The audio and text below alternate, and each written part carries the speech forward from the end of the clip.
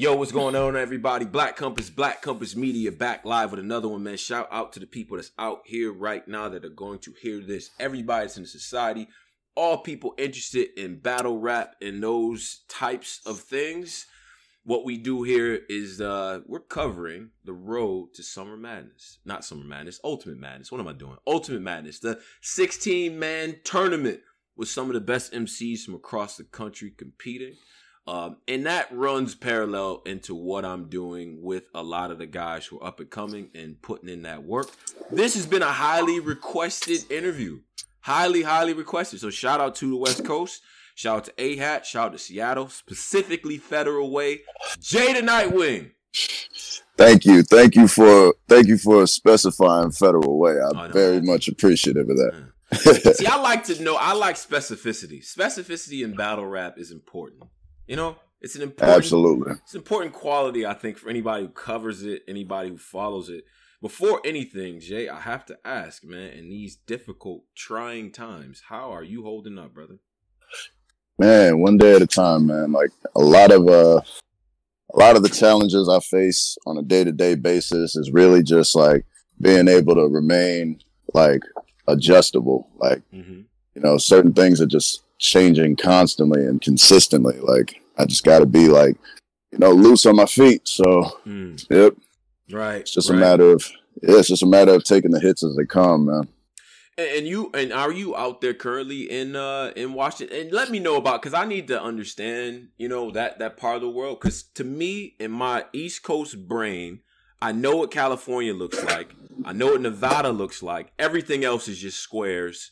And then you go all the way like to Texas. I know what that looks like. And then Florida. And then I know what up you know, the rest of the country kind of looks like from there, right? Yeah. I have no idea about Washington. So you're there now, and walk me through Federal Way, because that's not Seattle. I was corrected and killed up here for saying that he's from Seattle. They'd kill me. So yeah, so walk me through that like Federal Way. Like, what is that all about? Where, you know what I'm saying? Like, what does that look like? I need to understand that. Man, Federal Way pretty much looks like, it looks like one of those outer cities. Like, it's like one of those suburban kind of like outskirts of a major city.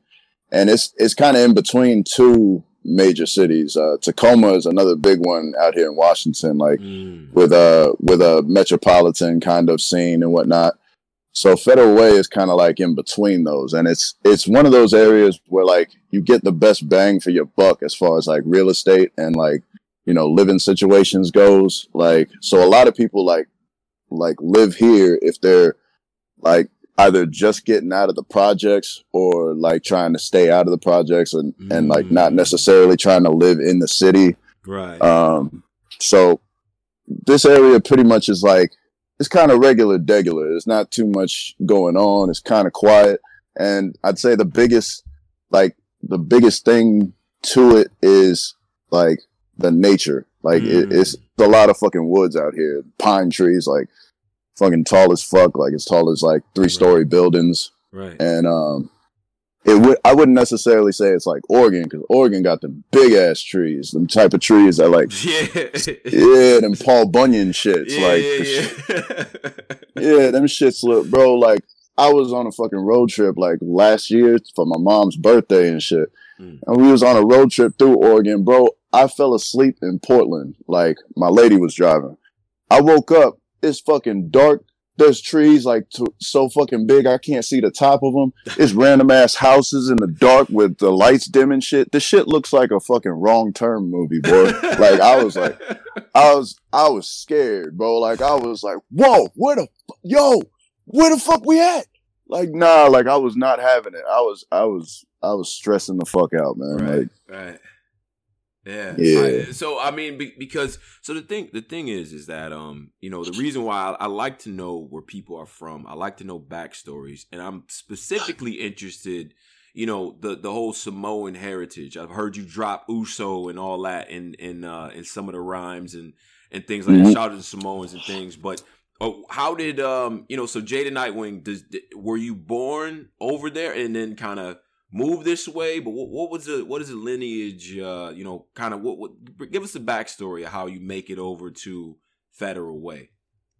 So basically, she comes from Samoa, which is an island way out in the Pacific, and it's kind of just on its own. There's two Samoas. There's American Samoa, that's the territory that the U.S. owns, and then there's Western Samoa, which is pretty much its own country. But like they're both small as shit. Like they're both about as big as fucking one of our states. Yeah. And not one of the bigger ones neither. Like the shit's hella small. And so my mom's came out here through the military, and she basically made us like first generation like Americans. Like so bouncing around like a lot ended up landing us like in Federal Way because of opportunities that she was chasing. And I'd say the Samoan heritage, like the Samoan culture, like if I had to sum it up in a nutshell, it's basically like there's two versions of it. There's like the Americanized version of it, and that can kind of like depend because a lot of us Samoans are on the West Coast, so a lot of us were kind of raised in environments with blacks and Mexicans, and like we kind of like our cultures kind of like mend, they kind of get welded together. But the main things that like separate Samoan culture from anyone else is pretty much like like because it's not even like a lot of people like attribute it to like being Hawaiian and whatnot, and yeah, it's under the same umbrella, but it's kind of like the difference between Puerto Ricans and Mexicans. Like there's a yeah, we both speak in the same language, but like it's not like the same kind of, I don't know how to put it. Like it's just a different kind of vernacular with the same thing. Okay. But like the main things that like for me being black and Samoan, I'd say my experience as such it would almost seem like if you was to look at Samoan culture and you was to look at black culture and then you look at me, I'm like kind of my own culture, like by itself. Like I have my own kind of identity almost, because like there's experiences that I've gone that like most black people and most Samoans wouldn't go through, because like there's a certain niche that you fit in, and there's other certain niches that you don't necessarily fit into. The way I identify is like, cause I've been black and Samoan for 30 years now. Right. So the way I kind of tend to look at it is I'm both.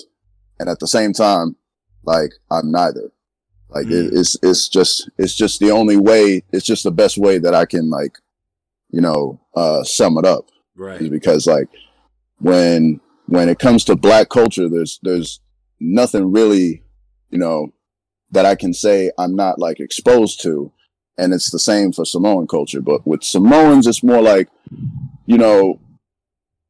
I kind of got put into an environment where like I really learned the Samoan culture. Like when I was 13, my pops, they got divorced, and like my mom decided then to like further her education. So she needed my grams to like watch us in order for her to do so, in order for her to pursue that. So Grams was living back in the Rock though. So I stayed like on the islands for 2 years. And man, I'll tell you, being the only black kid in school, it came with its trials and tribulations. I bet.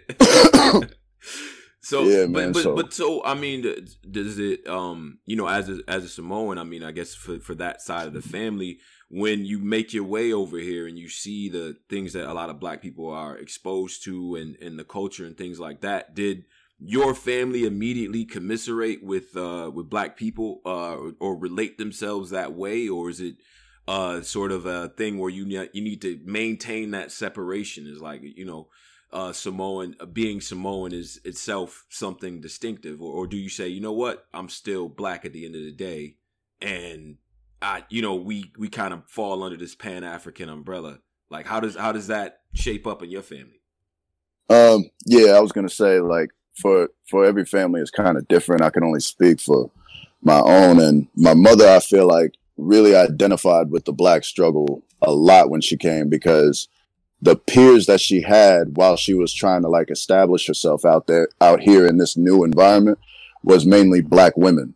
So like all her best friends, all the people, her support system out here, like, cause support at home is just like, her mom but that's just via phone. Like when she's dealing with shit like out here, like there's no family out here. She's like the first to come out here and establish herself out here. Right. So yeah, so like the people that she related to the most, like with her trials was black people, like with black women specifically.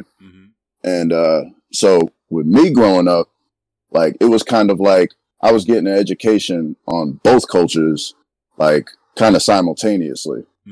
So it was kind of something I didn't really recognize a difference in until there was like a really distinct environment where like I was very different. You know what I mean? Like, cause out here, everybody's fucking different. It's America. Like everybody's, you're Mexican, Chinese, white, like, unless you're in one of those areas where like, you know what I mean? Like it's just white and black.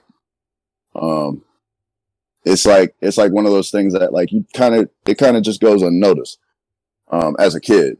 But when you're in Samoa, it's nothing but Samoans and Koreans or Filipinos. Like, so when you're the only black person, that's when people really point out the differences that you have with the culture. And, I would say like, it wasn't really like, hate based as far as like, the differences that people would point out with me. It was just more ignorance. Like, you know what I mean? Like they ain't never seen a black person before. Like I was probably the first and the last black person they'll ever see. So it was like kind of, like you kind of get what you expected. I wasn't like getting crosses burned in my yard or none of that shit. Like it was just kind of like, oh, you black, so you must know how to fight. Like shit like that. Like, and then the black people were like, well, he's Samoan. This nigga's crazy. Stay away from him. Right. Oh yeah.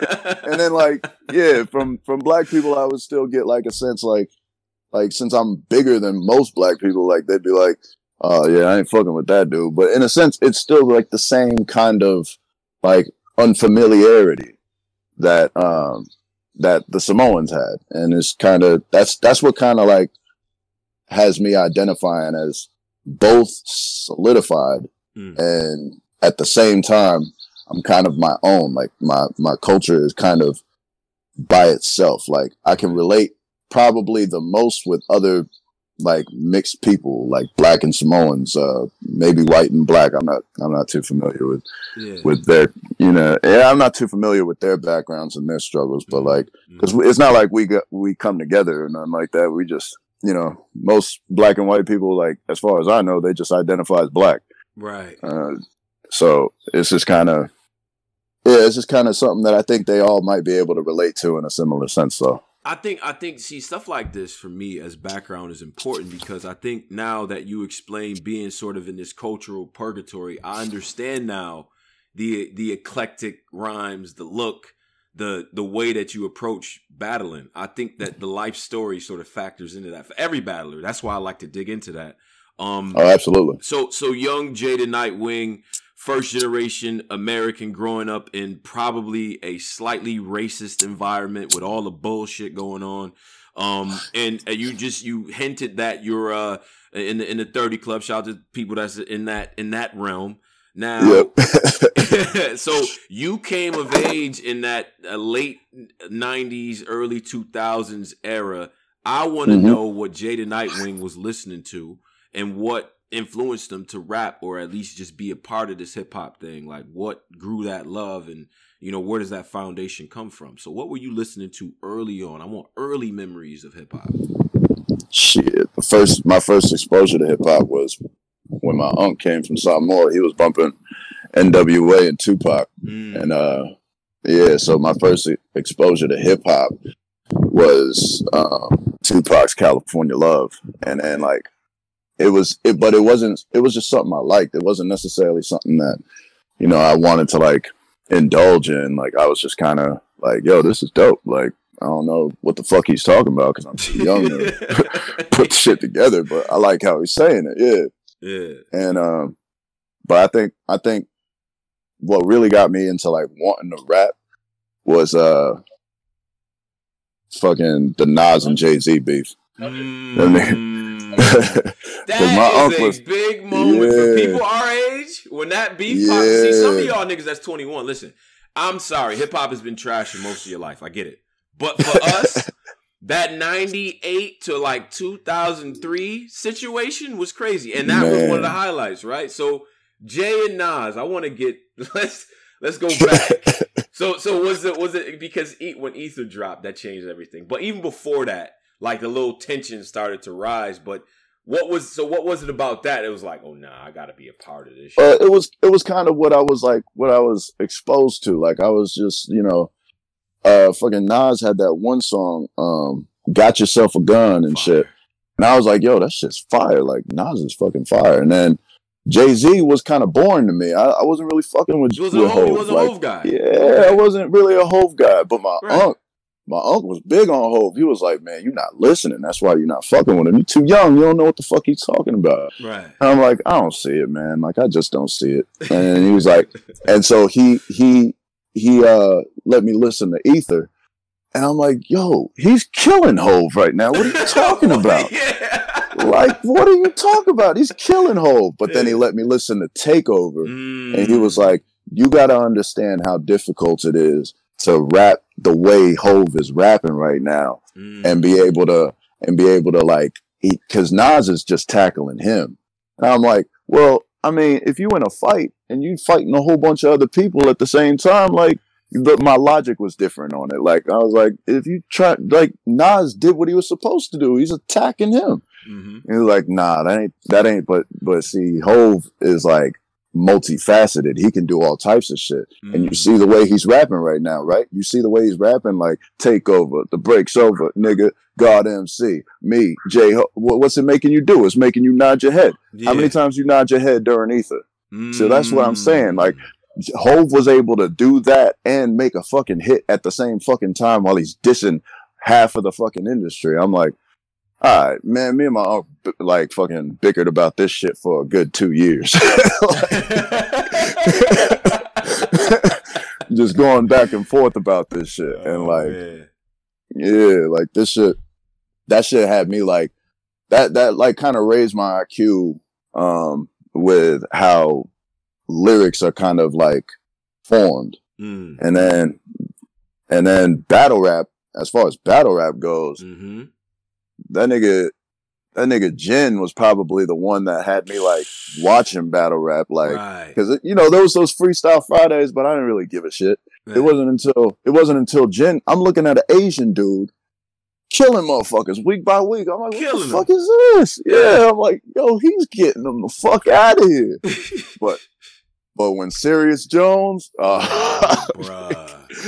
that shit happened, I was like, dog, okay, so you was playing with the right ones, but nah, when you take it to the hood, nah, you ain't getting away with it like that. And they shine that bright light on you, and Jones took them to the lunchroom. You know what I'm saying? Like, nah, you gonna get these jokes. Yeah, yeah, me and every kid at school was wilding over that shit, bro. Like we was like on the Serious Jones bandwagon.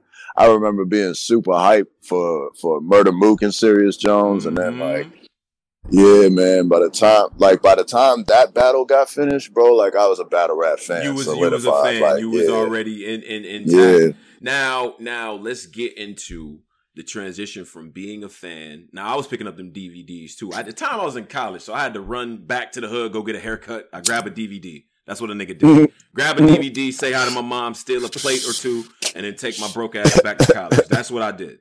Now, so I was buying all of that. But I want to know the transition from, saying, I'm a fan of this shit to, you know what? I could do this shit. Like, you know what I'm saying? So, what happened? Was it a, yo, homie said he could rap, man. Let me go get Jay, man. Jay can rap too, so what's up? I need to know that setup when, them teenage years, them formidable years where Jay steps up and grabs the mic for the first time. So I used to freestyle like battle all the damn time, and the thing that got me into doing that was Lil Wayne. When Lil Wayne started like really taking off and like kind of just making it look easy, the way he was coming up with metaphors. I was smoking weed all the damn time, and I was thinking of like the same. I was like kind of on that wavelength where like I could like rap about the type of shit he would rap about, and I would just battle niggas at school for like $20-$40 or whatnot. Like if we wasn't shooting craps, we was battling, and you know, like I got to a point where I felt like real confident about the shit. But then I kind of put it down like after graduating. I was just like, nah, this shit. You know, I'd rather just be a fan. I'll let niggas do that other shit. Like I'm cool on that. But it wasn't until Loaded Lux versus Calico where I was like Lux said so much shit, it like changed the way I looked at bars and the way I looked at writing to where I was like, yo, I gotta say this shit to somebody. Somebody's son gotta die. Like, like I got too much. He inspired too much out of me to where I was like, yeah, like I gotta stand in front of somebody with this. That performance does transcend battle rap in a way, you know, and I've seen it very, I gotta get the actual article for people, but there's a really good write-up about this. I think the Griot did a write-up about, you know, what he's saying, how Calico's reaction to it is, and what the fans are doing, quietly listening to this dude give this crazy diatribe, breaking down this man's life and relating it to all these different things. I think before that, we had never seen that on a massive scale like that before. You know what I mean? Yeah, so like, articulately done. Right. Not many curses at all. Right? Like not even really disrespecting him in a way that's like up front door, but it's digging into something a little bit deeper. So that was like, you know what? It's more than just bars at this point. Was that yeah, how it was for you? It was that. It was like how creatively he put it all together. And it was also like how he was using words, like his rhetoric and the way he like transitioned.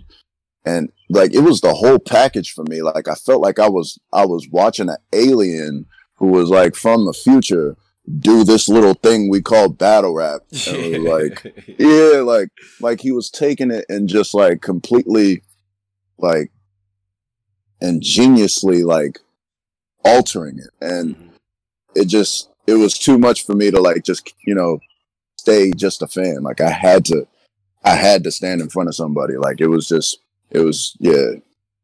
Right. And, you know, I think that was, that really opened the door to a lot of like writers, right? I think all the writers' antennas went up when we saw Lux with them 3 rounds against Miles. And then we saw what Lux did against Calico. It was like, all right, this is something different. You know what I'm saying? So I came to it late. I came to Lux and Calico late. Like, like I had kind of stepped like after the grind time era, I kind of stepped back from battle rap because I was like, this shit kind of going in a direction that's kind of weird. Like, what you mean? I don't know. I just wasn't too much of a fan of like Awkwards was the big name. Yeah. And I was never a fan of Awkwards, and I was like I'm cool off of this shit. It's backpackers that, you know, ain't from that life kind of taking this shit over and, you know, talking about shit they ain't really about. And I'm like, I'm cool on this. Like it started turning into some shit that I wasn't really for.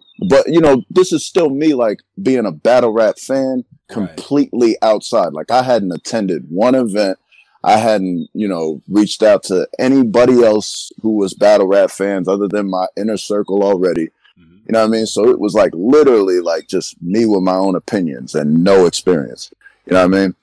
But when I decided to step back in it was when ASAP Ferg and ASAP Rocky, they had this one song. I forget what it's called. That's a crazy name drop before this, but just so you... Go ahead, though. Go ahead, yeah. ASAP. But like, they... And ASAP Rocky said in his line, he was like, Loaded Lux, put in work. And I was like, Loaded Lux? Like I definitely knew that name. I was like, I ain't heard that from that nigga in a minute. Did he drop something new or something? Like, because I didn't get the reference, like put in work. I was like, what? And then fucking do a little YouTube search, Loaded Lux versus Calico. Bro, my mind was blown. I was like, God This nigga came back with a vengeance, yo. Yeah.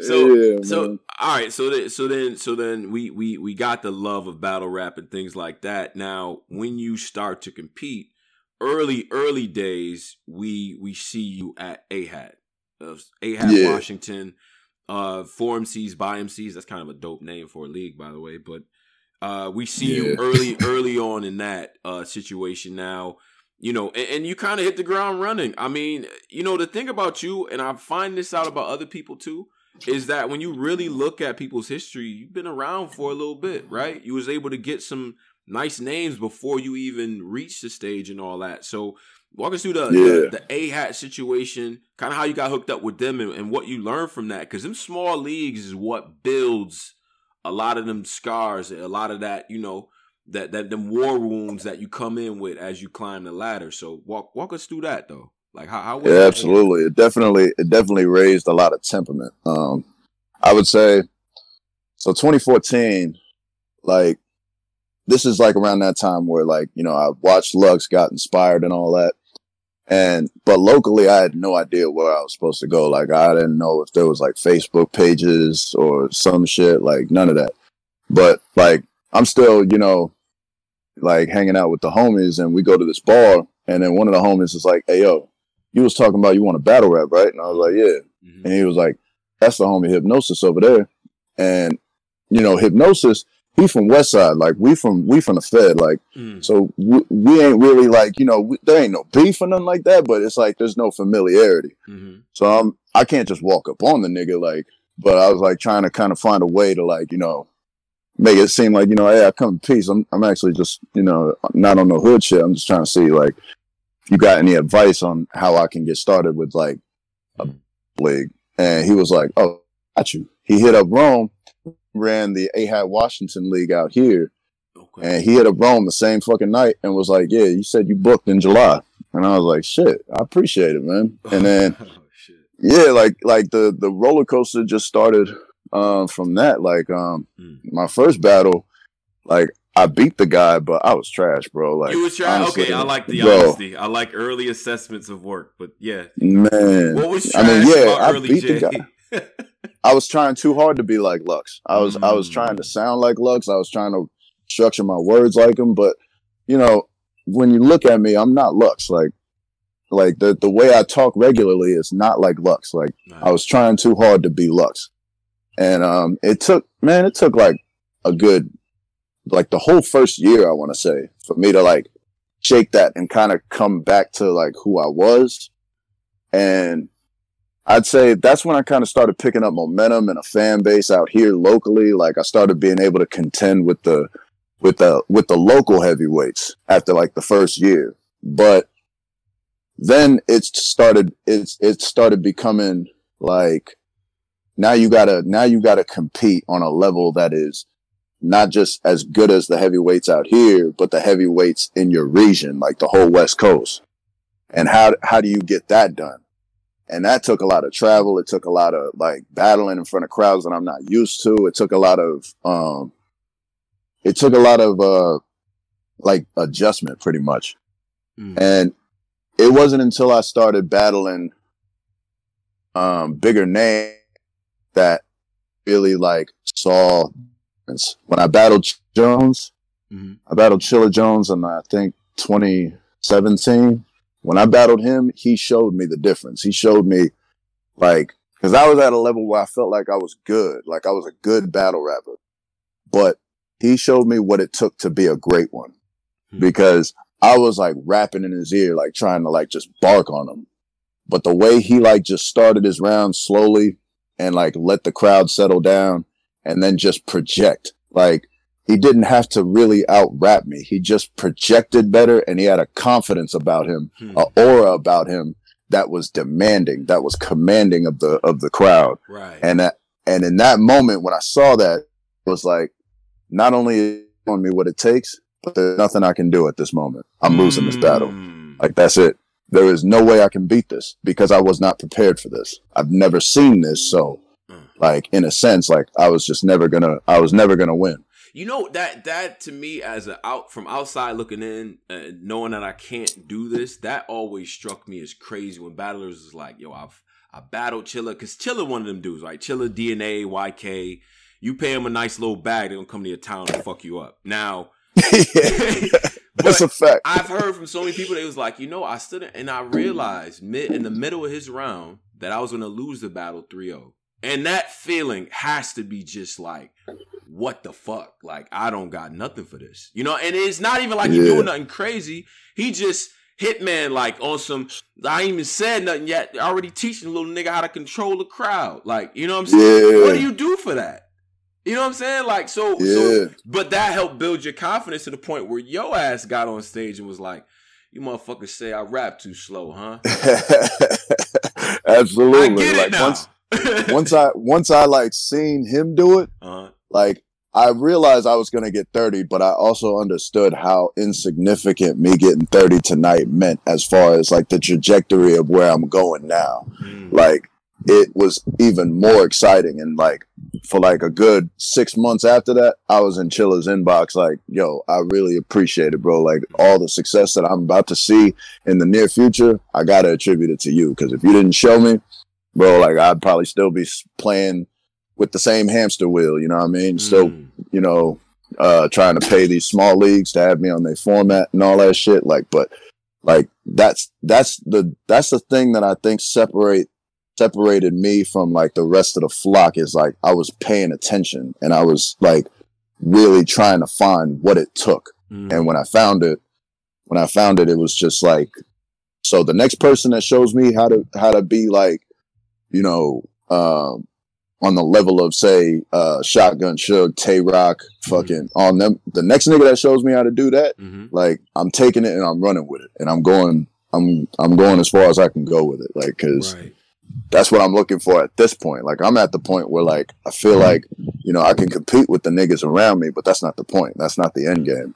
Like, I'm trying to be the best in this motherfucker, like, period. So I you know, and I want to get into that, and I just want to, you know, run down the recent work, you know, for my own experiences, and I like to be honest about how I feel about, you know, artists and stuff like that, and my impressions and things I like and didn't like. Now, my first experience with you, because to me you came out of nowhere until I look back. But I saw you absolutely fucking destroy Fix, and I was like, okay, this nigga's nice. And so I see Fix, I see real name Brandon. Don Marino definitely changed things for me. You know what I mean? In terms of like, nah, like this is some extra shit. Like, he can write, but the way that he's seamlessly going through these bars is crazy. You know what I'm saying? Yeah. So that was a breath of fresh air to me, and I'm a backpack type nigga, you know what I mean? That's more into the lyrics. So you already had that. It was other things that I started to notice about you on the court that really fucked me up, bro. And we can talk about that. But you know, the formidable battles that really, you know, kind of that earned you your way into this slot, I feel like it's based on the fact that we see the potential. We see it. I don't know. Absolutely. It seemed like you kind of on some Isaiah Ryder shit though. Sometimes, like, bro, we know you can score 31. Why you got 15 points? What are you doing, bro? What are you doing? And it's a nasty 15. You don't even be like, you already can play on the court. You like, you ain't even tired. What the fuck going on? So, so I gotta address that, because I'm like, yo, he's nice, but the spaces, the not remembering. You fucked me up with that Reaper Rel. Shout out to Reaper. Reaper, that's my man's. And he was like, I'm gonna kill this nigga. I'm like, I don't know, Reaper. This nigga got some shit. I'm there. Yeah. And if they would have panned the camera to my face, bro, I was highly disappointed. Like, yo, what is going on? What's happening? Yeah. So let's go through some of the trials and tribulations, what you sort of learned from the Don Marino thing being a turning point, but we'll address some of the other criticisms. We'll be honest and upfront about it. The choking, the stopping, the not remembering, the misremembering, and things like that. Let's talk about it, Jay. You know what I mean? Yeah, man. I'd say as far as like the from Fix to Don Marino, there was a certain mentality that I was keeping, and it was like something that I felt I had to accomplish. Like there was like so many people supporting me and so many people showing love and so many people waiting for me to get to that point. Oh yeah. Like to just have the PG, not necessarily to excel or nothing, like, but to just have those opportunities. And like when I was looking at those battles, it was in the mindset of like, you can't fuck up, you can't fail, there's no option. No, you don't have a choice. There's nothing. Like, and it that kind of mentality creates a certain clarity and a certain focus that like you can't distract. It's not possible to distract that kind of focus. But after Don Marino, the reception that I got from that kind of created sort of a complacency in my mentality. Okay. And so when I battled Riggs, that was the first URL battle that I choked in. Right. And it completely blindsided me because I didn't know how complacent I had been. And I didn't necessarily do what I needed to do in order to alleviate that. I didn't get to address it because soon after that battle, I got a little bit of static about it, but the battle never drops. Right. And on top of that, like not even a month later, the Northwest loses a very staple figure to police misuse of authority. I'll put it that way. And that pretty much reset my mentality to where I was with the fixed battles and the real name Brandons and the Don Marinos. It made you so when I battled this shit more or what? That situation? Nah, like there was a fire. Like there was an anger about the whole situation and just an anger in general about the way society works. And so when I battled Madface, the clarity was back. The focus was back. The way I was seeing it, like I was dedicating that battle to my lost friend. And so there was no fucking up. Once again, we were back in the line of fire where there's no fucking up. You're not about to dedicate this battle to your friend and then fuck this up. Like that's not going to happen. Right. But then we're right back to square fucking one after the reception of that battle. And that's when Reaper Rail happens. Reaper Rail was also a battle that kind of got sprung on me, but that's not really, I can't use that as an excuse because I know that that's not what caused the slip ups and the chokes. Like I know for a fact that ain't what it was. It was a certain complacency that still like didn't get fully addressed and didn't get mended. Right. So when it happened, that's when I was like, okay, you're really like, you got 2 chokes under your belt now. That's not good. Like from where you're at in your position and your relationship with the URL, like that has to stop. Right. And so me and Emerson Kennedy happened a month after, and boy, that battle was tough work. That battle was heavy work, and that's why I even get more mad at you. I get more fucking. I'm like, that's how you rap. I would have been the guy that you rap like that every time out. What the fuck? Boy, you were talking to that man. And shout out to Emerson too. He's probably the nicest battle rapper, like a nice guy. Like and you let loose an entire clip on this nigga. I'm like, oh man.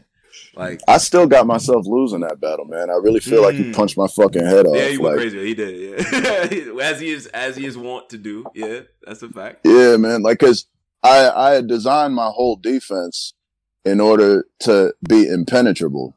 And it seemed like I didn't think that somebody would try and take the approach of going straight through the front door, like just punching their way through the front door. Like I figured people are going to try and go around me or try and find a way, you know, to dig up from underneath me with like some sort of crazy angle, some shit. I wasn't expecting a nigga to just brute force try and, you know, like break my barriers. Like, but that nigga like just went full fucking straight through the front door, like just punch after punch after punch. After his first round, I'm like, all right, well, at least I know that's his best round. Like, he ain't going to be able to do that again. Second round, I'm just like, well, let's just make this debatable. Yo, Jada Nightwing might be one. This might be one of the most self-aware interviews I've had in a long time. I'm not gonna hold you because it's hard to get mad at a nigga that's like, nah. You hear what this nigga was saying? Like, you like, nah. Yeah, man. Like, let me just make this shit close. This nigga bugging. For real, man. Like, this nigga's just on some. This nigga decided to go Super Saiyan today, and well, this is just gonna have to be one of those that I lose. Yeah. It was different. It was different too from the Chilla Jones experience, where like I knew I was gonna lose. Because it was like when I was standing in front of Emerson, it was like he was showing me a lot of shit that I wasn't sure I could even fucking do. You know what I mean? Like I was just like, God damn, like the only thing I can think of doing is like I'm still not too sure. Like I might be able to like, you know, punch more or like I don't know, man. Like Emerson scares me. Like that nigga gives me fucking PTSD from that battle. Like when I watch that battle, if I watch that battle, yeah. I'm only watching my rounds. Like yeah. I ain't really fucking with his rounds too much. Like, like I ain't trying to relive that shit. You got me fucked up. Yeah, man. Shout out to Emerson Kennedy. That nigga probably like I don't know. Like I imagine that he's probably on a yoga mat somewhere. Like I don't know, like a kufi on, like. Reading, you know what I mean? Like reading some fucking Langston Hughes novel or something. Like I don't know. Shout out to Emerson, man. It's a whole different dude. Yeah, man. Now let's talk about. I want to do this. First of all, shout out to the whole society. Everybody sitting here listening to this. People are gonna hear this as well. We on right now with Jada Nightwing. Real quick before we get some people. I mean, there's people in here that want to say things and got questions and things like that. We'll get them in here, but I want to get into this tournament. And now that we understand a little bit about the background, the style, the influences that carry you on into this place, you're in a 16-man tournament with some of the best MCs in the goddamn country that haven't yet broke through. You on there with Fonz, you got Kruger, you got Don Marino. Shout out to Don, he's in the chat too. Shout out Brooklyn Hands, you got Ace Amin, who's already made a name for himself. Kid Chaos, it's just a lot of people. And you in that first round versus Real Sick, who has won the UW tournament before, so he's used to the setting. I need to know why I need to pick Jada Nightwing on it, because I see people that are like, yo, Jay, man, I'm telling you, he the one to watch, but I gotta go off a body of work, and you one of them niggas that lead up to that punch. It's a crazy punch, but you have a lead up to that motherfucker. This is the tournament setting. Lower clock times and all that shit is going to factor in. Why should a fan of yours be confident going into the barbershop saying Jada Nightwing is about to fuck everybody up in this tournament? I'll be honest, man. I don't want you to be confident in me. That doesn't benefit me. I want you to feel like I got to prove it, because that's what I'm telling myself is you just gotta get in there and prove it. The fans want 3 rounds from you. That's all they want. They just want 3 rounds from you. They want you to not fuck up. They want a great battle. They want to be entertained. That's what they want. But what do you want? I'm trying to win this shit. I'm trying to take it all. I'm not in it. I'm not in it just to compete. I'm not here to compete. That's not what I do. That's not my strong suit. I'm here to dominate. And in this battle with Real Sick, that is my only intention, is to completely dominate. Like I ain't playing with this man at all. Y'all niggas done scared me too fucking much telling me he's a problem and all this shit. So the way I'm looking at it is I'm about to have to stand in front of another Emerson Kennedy moment, and I'll be goddamn. Like I'm not going out like that anymore. Like period. Like if I can help it, like Real Sick is getting 120% J. Like the Mad King. Like I created this character because the Mad King fully represents that mentality of clarity where you just cannot fuck up. And that's all I'm ever going to be presenting from now on, is the Mad King. And I've never seen the Mad King lose. So if he is able to beat me at 120%, you guys got yourselves a motherfucking classic. I can guarantee you that. But as far as like putting your money on me, Don't do it. Let me prove it. Okay. Let me prove my worth. Put your money on me afterwards. Okay. I think having Sick as opening round is a tough situation.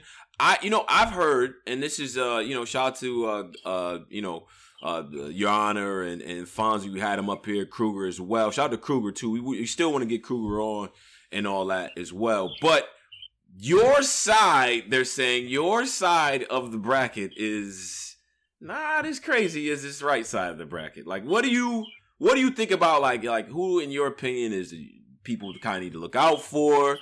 You know, out of these guys, who are you saying is like maybe the most dangerous guys, or probably gonna pose most of the threat? You know, not if it's not to you because you like, yo, fuck everybody, I get it, but to the tournament overall, who you think is gonna shake shit up? If you could name some names. Oh, even though I'm still in this mentality, I would say there are still like names that worry me. Real Sick is definitely top priority on that list, for obvious reasons. I'd say second to him is Brooklyn Hands. A prepared Brooklyn Hands scares the shit out of me. Mainly because he's an individual that I feel like is not getting the right, he's not getting the right perception from people. People don't necessarily like the grit that he's able to portray while expressing his writing ability. Like, I don't think people are like really knowing what they're looking at when they see him battle. Like a fully prepped Brooklyn Hands in this setting, especially. Yeah. Oh, he's eating. He's going. He's eating everything. Yeah, and it's very hard to contend with because what can you do with him? Like, and especially like someone like me who's kind of used to towering over people. Like he's got size on me. So it's like not only is his writing ability kind of on par with me, maybe not punching ability. Maybe I could punch harder and get a harder reaction than he can. But as far as lyrical ability, we might be on the same wavelength. And he's got the size on me, so I can't just use that demeanor against him. Like, it's not going to work too much. You know, luckily it ain't going to work too much for him neither. But at the same time, these are obstacles that I'm not used to having to deal with. So for me personally, yeah, Brooklyn Hands is second priority for me. Okay. You and Hands in the finals is a crazy finals. I think the way that this shit shakes out, you know, no matter what, no matter who makes it, it's going to end up being a dope situation. The Hands comment, I think, is very important because he has the ability to get the crowd by either the aesthetic or niggas that's listening, right? So, absolutely. Because his aesthetic alone, I've seen people just go crazy off of when he just in a nigga face. And have no idea what the fuck he's talking about. Clue, like, I have no hog sneezing. I ain't never heard a fucking hog sneeze. Like, yo, but that shit, the way he said it is like, sound like a hog sneezing. Like, nigga. He got lock that nigga up. Call the police, bro. The tactical grip on the butterfly with the extended mag on the shit, but he, you know what I'm saying? Man, that shit is the shit nightmares are made of. Yeah, man, like that shit is fucking crazy, like for real. Yeah. Nah, I respect that. I think, like I said, I think this tournament is going to really, you know, to me, it's a blessing that you guys have this. I think every group of PGs should have this because it's a separation thing. This is the best way to do it. And immediately when you see the names on the tournament, the battle rap fans, our heads just start to fucking click like, well, damn, I haven't seen too many Squeako battles. Let me go spin the block on him. Oh, big hand back. All right, cool. Let me go spin the block. You know what I mean? So are you ready for that extra microscope that's going to be on everything? You know, it's the nitpicking is going to happen. So are you I hope I'm ready for that? I hope I'm ready because the way I'm preparing for it is kind of like simplifying everything, like to make sure that my focus is the same. And I'm hoping it's a plan that when executed works. You know what I mean? But these are untreaded terrains for me. So it's just going to be one of those, like, you know, trial and error type situations for me. Like, cause I mean, I can go off of like, you know, past experiences. I could go off of other people's, like, you know, experiences who have been through this. I can take all the advice I want, but at the end of the day, you're the one that's got to walk down that motherfucker. And if whether or not you're ready, that's to be seen. I have a strategy, but whether or not it works, I mean, we'll all see. All All right, I'm looking forward to it. I wanna do this though, because I still got things I want to address, but I want to get some of the people on, some of the supporters in the society, people who've watched you and things like that, people with questions. All right, so I'm gonna start with my man Dapo, man. Shout out to Dapo and all that, man. Dapo, what up? You on with Jay the Nightwing? Dap, what's up? Yeah, what's good? What's good? Shaking Tone, shaking on Jay. What up, bro? How you doing? I ain't shit. Brooklyn shit. Army shit was shaking. Brooklyn. Know what I'm saying? Shout out Brooklyn. I got a question, right? 2 questions. On some job shit, right?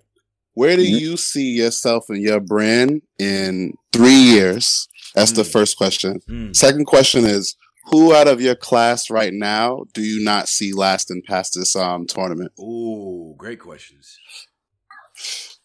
No humble shit, because you was real humble today. I respect it. No humble shit. Keep it 1,000. I'm gonna have to.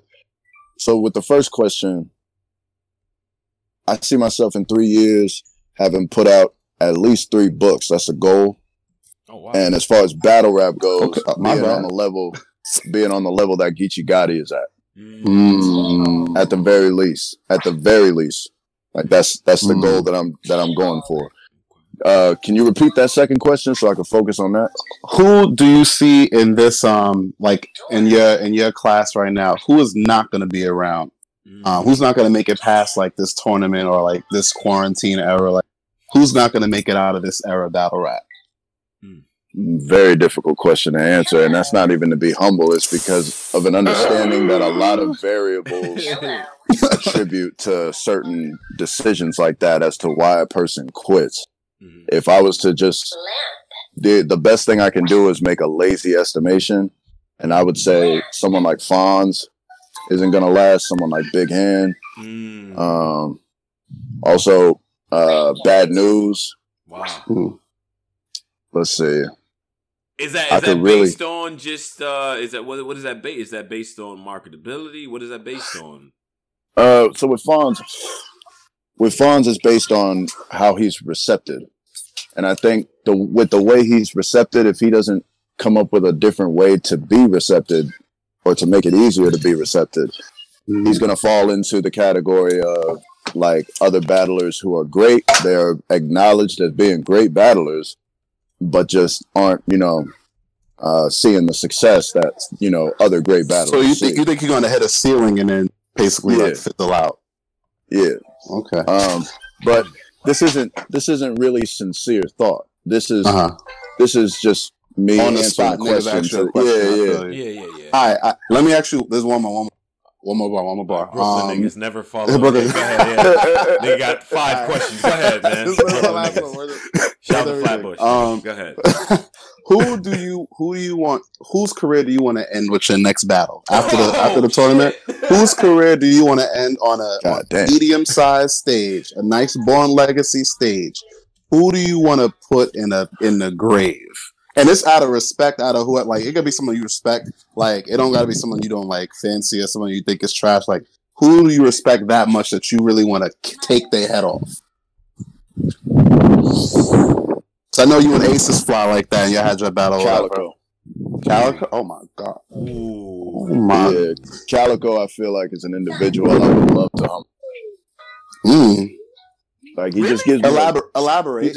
He just gives me a vibe about him. Do tell that like he hasn't really been contested. Like ever since Lux, like he's just kind of, he's had great performances and great moments. He's like respected on a certain level that I feel like he's taken to his head. And there's not really anything I can pinpoint per se to give me that is what gave me that impression. But nonetheless, the impression is there, and I wouldn't mind humbling a bit. As far as ending his career, like I don't want that for nobody, but yeah, there's a few people. Yeah, hypothetically speaking is wrong. Hypothetically ending their career, Battle rap is forgiving because Adi Boom about to have a Jersey. That man, don't come up here with that bullshit, bro. That's a fact, Shout out to Brooklyn, man. Shout out to Brooklyn. Shout out to my man Dap, the whole army, man. This Dap is. That nigga was That nigga picked up the fucking ball and ran with it. That's why I fuck with this shit, man. This culture got some of the best fucking supporters, man. Some of the coolest niggas, man. That's my man Dap. Absolutely. Now, even with that, see, I didn't peg you for a believability guy. Like, you know what I'm saying? Like, I didn't peg. For some reason, the lyrical guys in my head don't care about, like, believability. I don't. That's a shitty way to go about it. But you like, yo, these niggas not living they shit, so I don't really fuck with it. You know what I mean? That's interesting to me. To me, there's just a line that I got where, like, you know, you don't necessarily have to be the exact portrayal of what you're talking about, but at a certain extent, it kind of gets silly. Like, where it's just like, come on, bro, like, you doing all this shit, saying all these kinds of things, like being mad disrespectful, and you kind of saying things that, like, you know, outside the venue, if you get punched for saying shit like that, you turn into a fucking chicken. And it's like, dog, like, why set yourself up for that? Like, why put yourself in that kind of, at a certain extent, like, with no matter what I say, like, I'm fully understanding of the fact that, like, I might have to pay for some of those words. You know what I mean? Like, the chickens would come home to roost eventually if I am portraying a certain image that is not myself. Right. And, you know, to an extent, I exaggerate certain things. Like, I think I said in my last battle, like, something about getting shot. If the nigga tried to shoot me, like,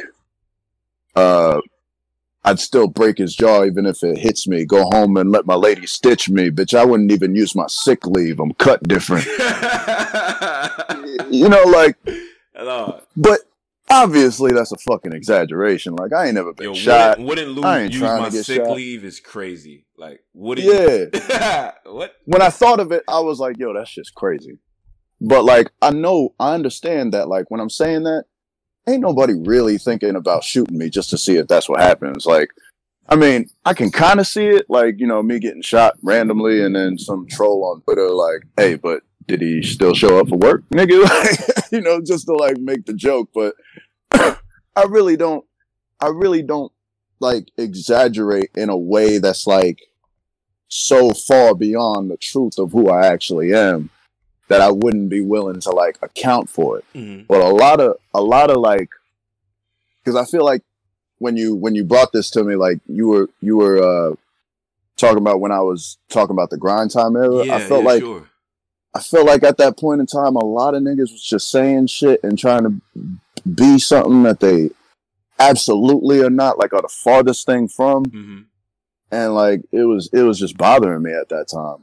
True. And, you know, I was still kind of, like, you know, on some young-minded shit. Well, like, that's the era we grew up in, bro. The mixtape era, the late 90s, early 2000s, you know what I'm saying? Like, the people who was outside saying what they had to say. You couldn't say certain shit if you wasn't cut a certain way. That's how we all grew up. Somehow it changed, like, but then, and I remember grind time where you see, like, two, and no, it's not a racial thing. I know people outside, but you see two white kids, backpacks on with fucking Vans and high socks and shorts and skateboards on, talk about they about to shoot each other in the face. I'm not. Yeah. Like, it's kind of like, I can't do it. Yeah. Yeah. And that's what I meant. Like, it kind of introduced that. It introduced a lot of other great things though, but I didn't give those things credit until I became a fan again, like a dedicated fan again. I was watching, you know, how the game developed. Mm-hmm. Like, but in the moment, you know, I'm looking at pretty much the negatives. And, you know, I don't really attribute it to a race thing. It's more of a cultural thing. Like, in American culture, there are certain things and understandings and upbringings that we can all understand, even if it's outside of our culture. Like, mm-hmm. I can look at you and kind of, you know, from a certain standpoint, assess what you may have experienced that is like what I have experienced and what might not be the same. And, you know, a whole umbrella, like, above that. But so when you see two white kids rapping about, like, shooting each other and they sell all kinds of drugs and they'll fuck your bitch for a pack, you know, all that shit, it's like, all right, man, like, you know, I get it. Like, you rapping, you You know, you're trying to beat your opponent. I get all that, but it gets silly to a certain point because we know from a certain extent like that you're exaggerating to a point that's beyond. That's basically just complete fiction at that point. Right. And that's not where battle rap started. And we're not trying to fucking trail so fucking far away from the path that we lose the breadcrumbs. You know what I mean? Like, right. At least me personally, that's the way I was looking at it. I hear you on that. You still wanna have some tie back to the essence what this shit is really about, and never lose sight of the fact that this shit started in the streets. You know what I mean? Like, I think that's the part as a fan that disconnects me. I'm like, this shit gotta still have a tie-in to where the shit started. For me, maybe that's some old shit, but that's how I feel. You know what I mean? But as it is right now. Mm-hmm. It kind of like changed the way I look at it a little bit because now it's kind of like a show. Like it's more entertainment than it ever was before. Like we are like paid entertainers at a certain point, like more so than we are like that individual that is representing where he is from and trying to like make a certain voice for a certain, you know, block that he's from. You know what I mean? Like it's less that and more like entertainment. Like what are you doing for me, the person that is waiting to be entertained? Like how much are you entertaining me? Because if I don't give a fuck about you, if you ain't making me like jump up and shit, like react. Remember, there was a time, when crowd reactions was annoying. Yeah. We hated that shit. Yeah. We're like, man, them niggas is gassing. Let these niggas do it. Yeah. Now it's like a must. If you ain't making the crowd react, you boring. Right. Like you fucking trash. Like, and so as the game shifts, like I've just learned to like understand why it has shifted and understand that there's no way. It doesn't necessarily have to go so far as to like lose the breadcrumbs, but there's no way you can avoid the change. Right. Because it's still going to evolve. And that whole like, hey, man, I don't give a fuck if that nigga lost 2-1. The homie over here was just nice. I'm sorry. You know what I'm saying? Yeah. You still have to account for that factor. That's a fact. Because it is what it is at the end of the day. It's like people going to like what they like, and new people going to come in to the community with new eyes as to how shit should be done. Mm-hmm. And there's nothing that we can do about that. So let me do this real quick. I wanna take it to the Midwest real quick and get my man Boomer on. You know what I'm saying? And just to speak his piece and all that. Boomer, what up? Yo, y'all can hear me? Yes, sir. Loud and clear. Let's talk. What's good, man? Shout out Tom. What's good, Jay? Yo, y'all can hear me. It's raining like a motherfucker out here. 100%, man. We can hear you. We got you. Go ahead. Jay, I got a question because it sounds like you appreciate culture to a certain extent in battle rap. Yeah. And it sounds like you fuck with, believability as well. I'm a part of Believability Gang myself. What you think about like these Sharon ass niggas like in battle rap, like like niggas like Sharon and these Ron ass niggas and these KOTD white boy ass niggas and Pat Stay ass niggas and shit like that.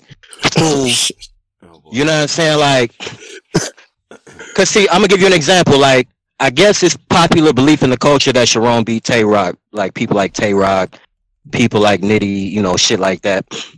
But my thing is, it's like, it ain't even a simple fact that the nigga's white, because we are, it's white people that grow up in the hood or do certain shit that we do. But it's like, when I look at Sharon, it's like, come on, man.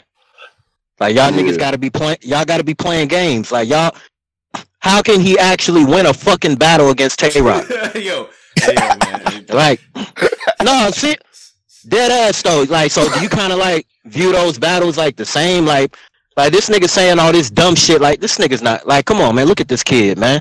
Like, he looks like one of them white boys that got picked on in school. Like where did this pick up the tool and like, stop it. Like, what's your thoughts on that, man? I think those kinds of individuals and rappers were like what I really took up issue with in the grind time era. But as I've come to like understand the game the way I've understood it, I basically see them as necessary for the sport. Not my cup of tea. I don't watch Sharon battles. I don't watch Rome battles. I've never watched Facts. Sharon battles. Facts. But they create ripples in the culture that I feel are necessary for its growth. So I can respect them for their contributions to the culture, but I'm not. They don't necessarily do anything for me as a fan. Okay. I got one more question. Ability-wise, Sharon's like freestyle ability, his ability to rebuttal is like phenomenal. I definitely like, took some pointers from him in that regard. Like, but if we going into like, content, yeah, he kind of falls into the category of people that I think hinder themselves from the greatness they could achieve by sacrificing their believability to exaggerate and use witty lines. You know what I mean? Like, cause I think there's a big thing about that. Like it's just better when it's more, your material is just better when it's more like tailored to who you are, because it's easier to come up with. It comes out more like, original, like it comes out more, believable, like everything. It hits more precisely when you can tell like it's coming from like a sincere place. You know what I mean? Right. No, I feel that. I'm gonna get up off here, but I do got one more question. Cause I got to keep it a thigh while. So early on in your career, I was fucking with you tough, right? So I'm like, I'm telling niggas like, yo, I fuck with Jada Nightwing. Like he got some shit. Now my question to you is, and you still got bars. Don't get it fucked up. But my question to you is the choking issue. So what goes into? Because sometimes it's just preparation, and nigga be like, shit, I didn't prepare, or it could be other variables. Like in your career, as of over the past year and a half, we've seen you choking in a few battles. What did you contribute that to? Was it the opponent, the moment, just lack of preparation, or just natural shit? Niggas fuck up. I feel like all of the reasons / excuses, like they all fall under the umbrella of preparation. But what I didn't prepare is kind of like it's specific to each battle. Like the reason specifically to each battle is different, but it all falls under the umbrella of preparation. Like with Ace Amin, it was a pressure thing. Like it was like I wasn't really ready for the kind of like historic moment that I thought I was gonna have. Like I wasn't ready for that to hit me while I was fucking rapping. Like in the fucking first round, I'm like fighting through like this like idea that I'm about to make fucking history. This is gonna be great. Like, all this shit. Like I wasn't expecting to have that kind of moment right there on the fucking stage. And with Reaper, it was a matter of preparation, like as far as like just memorizing shit. And with Riggs, it was just not mentally preparing like for the complacency that I was experiencing. And cause I ain't gonna lie, Don Marino in the chat, but you beat the shit out of that nigga Don Marino. So when I saw that battle, shout out to Don, man. Shout out to MIA 305, man. He got his ass smoked. So when I seen that battle, I'm like, yo, this nigga Jada Nightwing finna be one of them niggas. I love like, I swear to God, I do. Like one of them straight up, like he finna be one of them ones. And then, like I said, after that, it was kind of like, damn. But no, I fuck with you, man. I'm gonna get up off here, man. You got bars and shit, man. Best of luck to you, man, for real. I appreciate you, Tone, for letting me up on here, man. Y'all be good. Man. No doubt, man. Shout out to my nigga Boom, man. Word. Shout out to Boom, man. Shout out to Midwest, man. That's like, a fact, shout out to Don Marino too, man. We was just talking last night. We was just talking last night, and he was like, "Yeah, man, I feel like niggas don't like me." And I was like, first of all, don't say niggas, and then secondly, nah,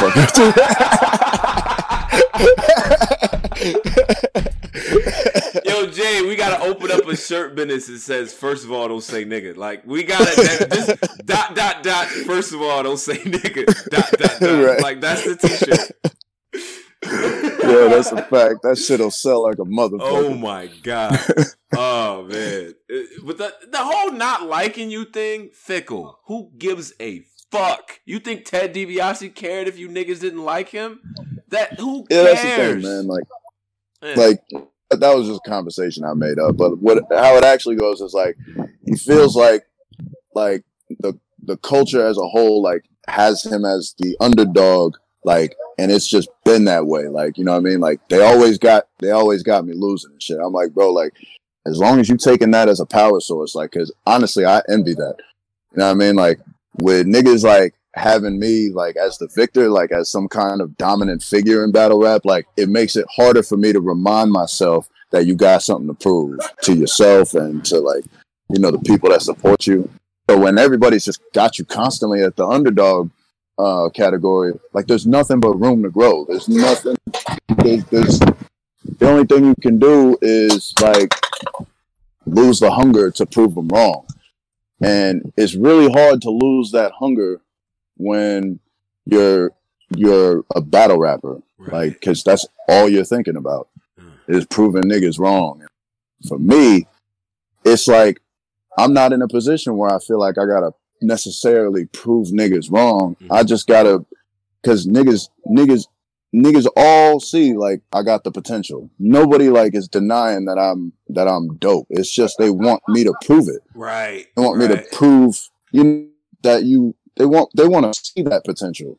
They want to see it reached. Mm-hmm. Like, so it's more, I won't necessarily say that, there's less work for him to do than it is for me, but it just, for me personally, is easier to transcend when I'm being doubted. And, you know, I expressed that to him and he's just like, you know, yeah, but I don't know. I don't think niggas fuck with me. And I'm like, bro, I ain't gonna tell you again about niggas. You gotta I'm hanging up this phone. Hey Jay, before we wrap it up here, I gotta see. Listen, and shout out to the whole society because we got our own internal strife here, right? One thing we've been doing is like song battles, catalog battles, back and forth and shit like that. Now there was a East Coast versus West Coast type battle that took place. Oh shit! Somebody played Snoop Dogg, Gin and Juice. And another person played Allure by Jay-Z in this group. And more people voted that Allure was a better song than Gin and Juice. What is your stance on that, since everyone would like to know? The very first thing that comes to mind is how come people don't know Allure the way they know Gin and Juice if it's better? That's the very first thing that comes to my mind. It's like, why was Gin and Juice so popular and Allure wasn't if it was better? And the second thing that comes to mind is there's a plethora of other Jay-Z places. Like, you could have used fucking, what's that shit? 99 Problems. Right. And you'd have had a much better argument. Yeah. Like, I feel like Allure was a good song, but like for the inside Hove fans, you know what I mean? Like, I think that's for the real connoisseurs of Hove. You know what I mean? Yeah. You know, but I mean that's like one of those like questions where it's like, who is the better fighter between Muhammad Ali and Bruce Lee? It's like, yeah, Bruce Lee. Like, you know, we can kind of see like how to us, like, you know, who are inside watching all the movies and all that shit. You know, we can see like how Bruce Lee might be able to beat Muhammad Ali, and you know, he's a great like martial artist. Right. But Muhammad Ali is proven and tested and weathered, and you know, he's done it. Right. You know what I mean? Like, I don't know where I'd have to go to find Bruce Lee actually fighting somebody. Yeah. So it's like, so that's kind of like Bruce Lee would be the Allure, and Muhammad Ali would be fucking Gin and Juice. CJ, you welcomed up here anytime just for you would have saved a lot of strife.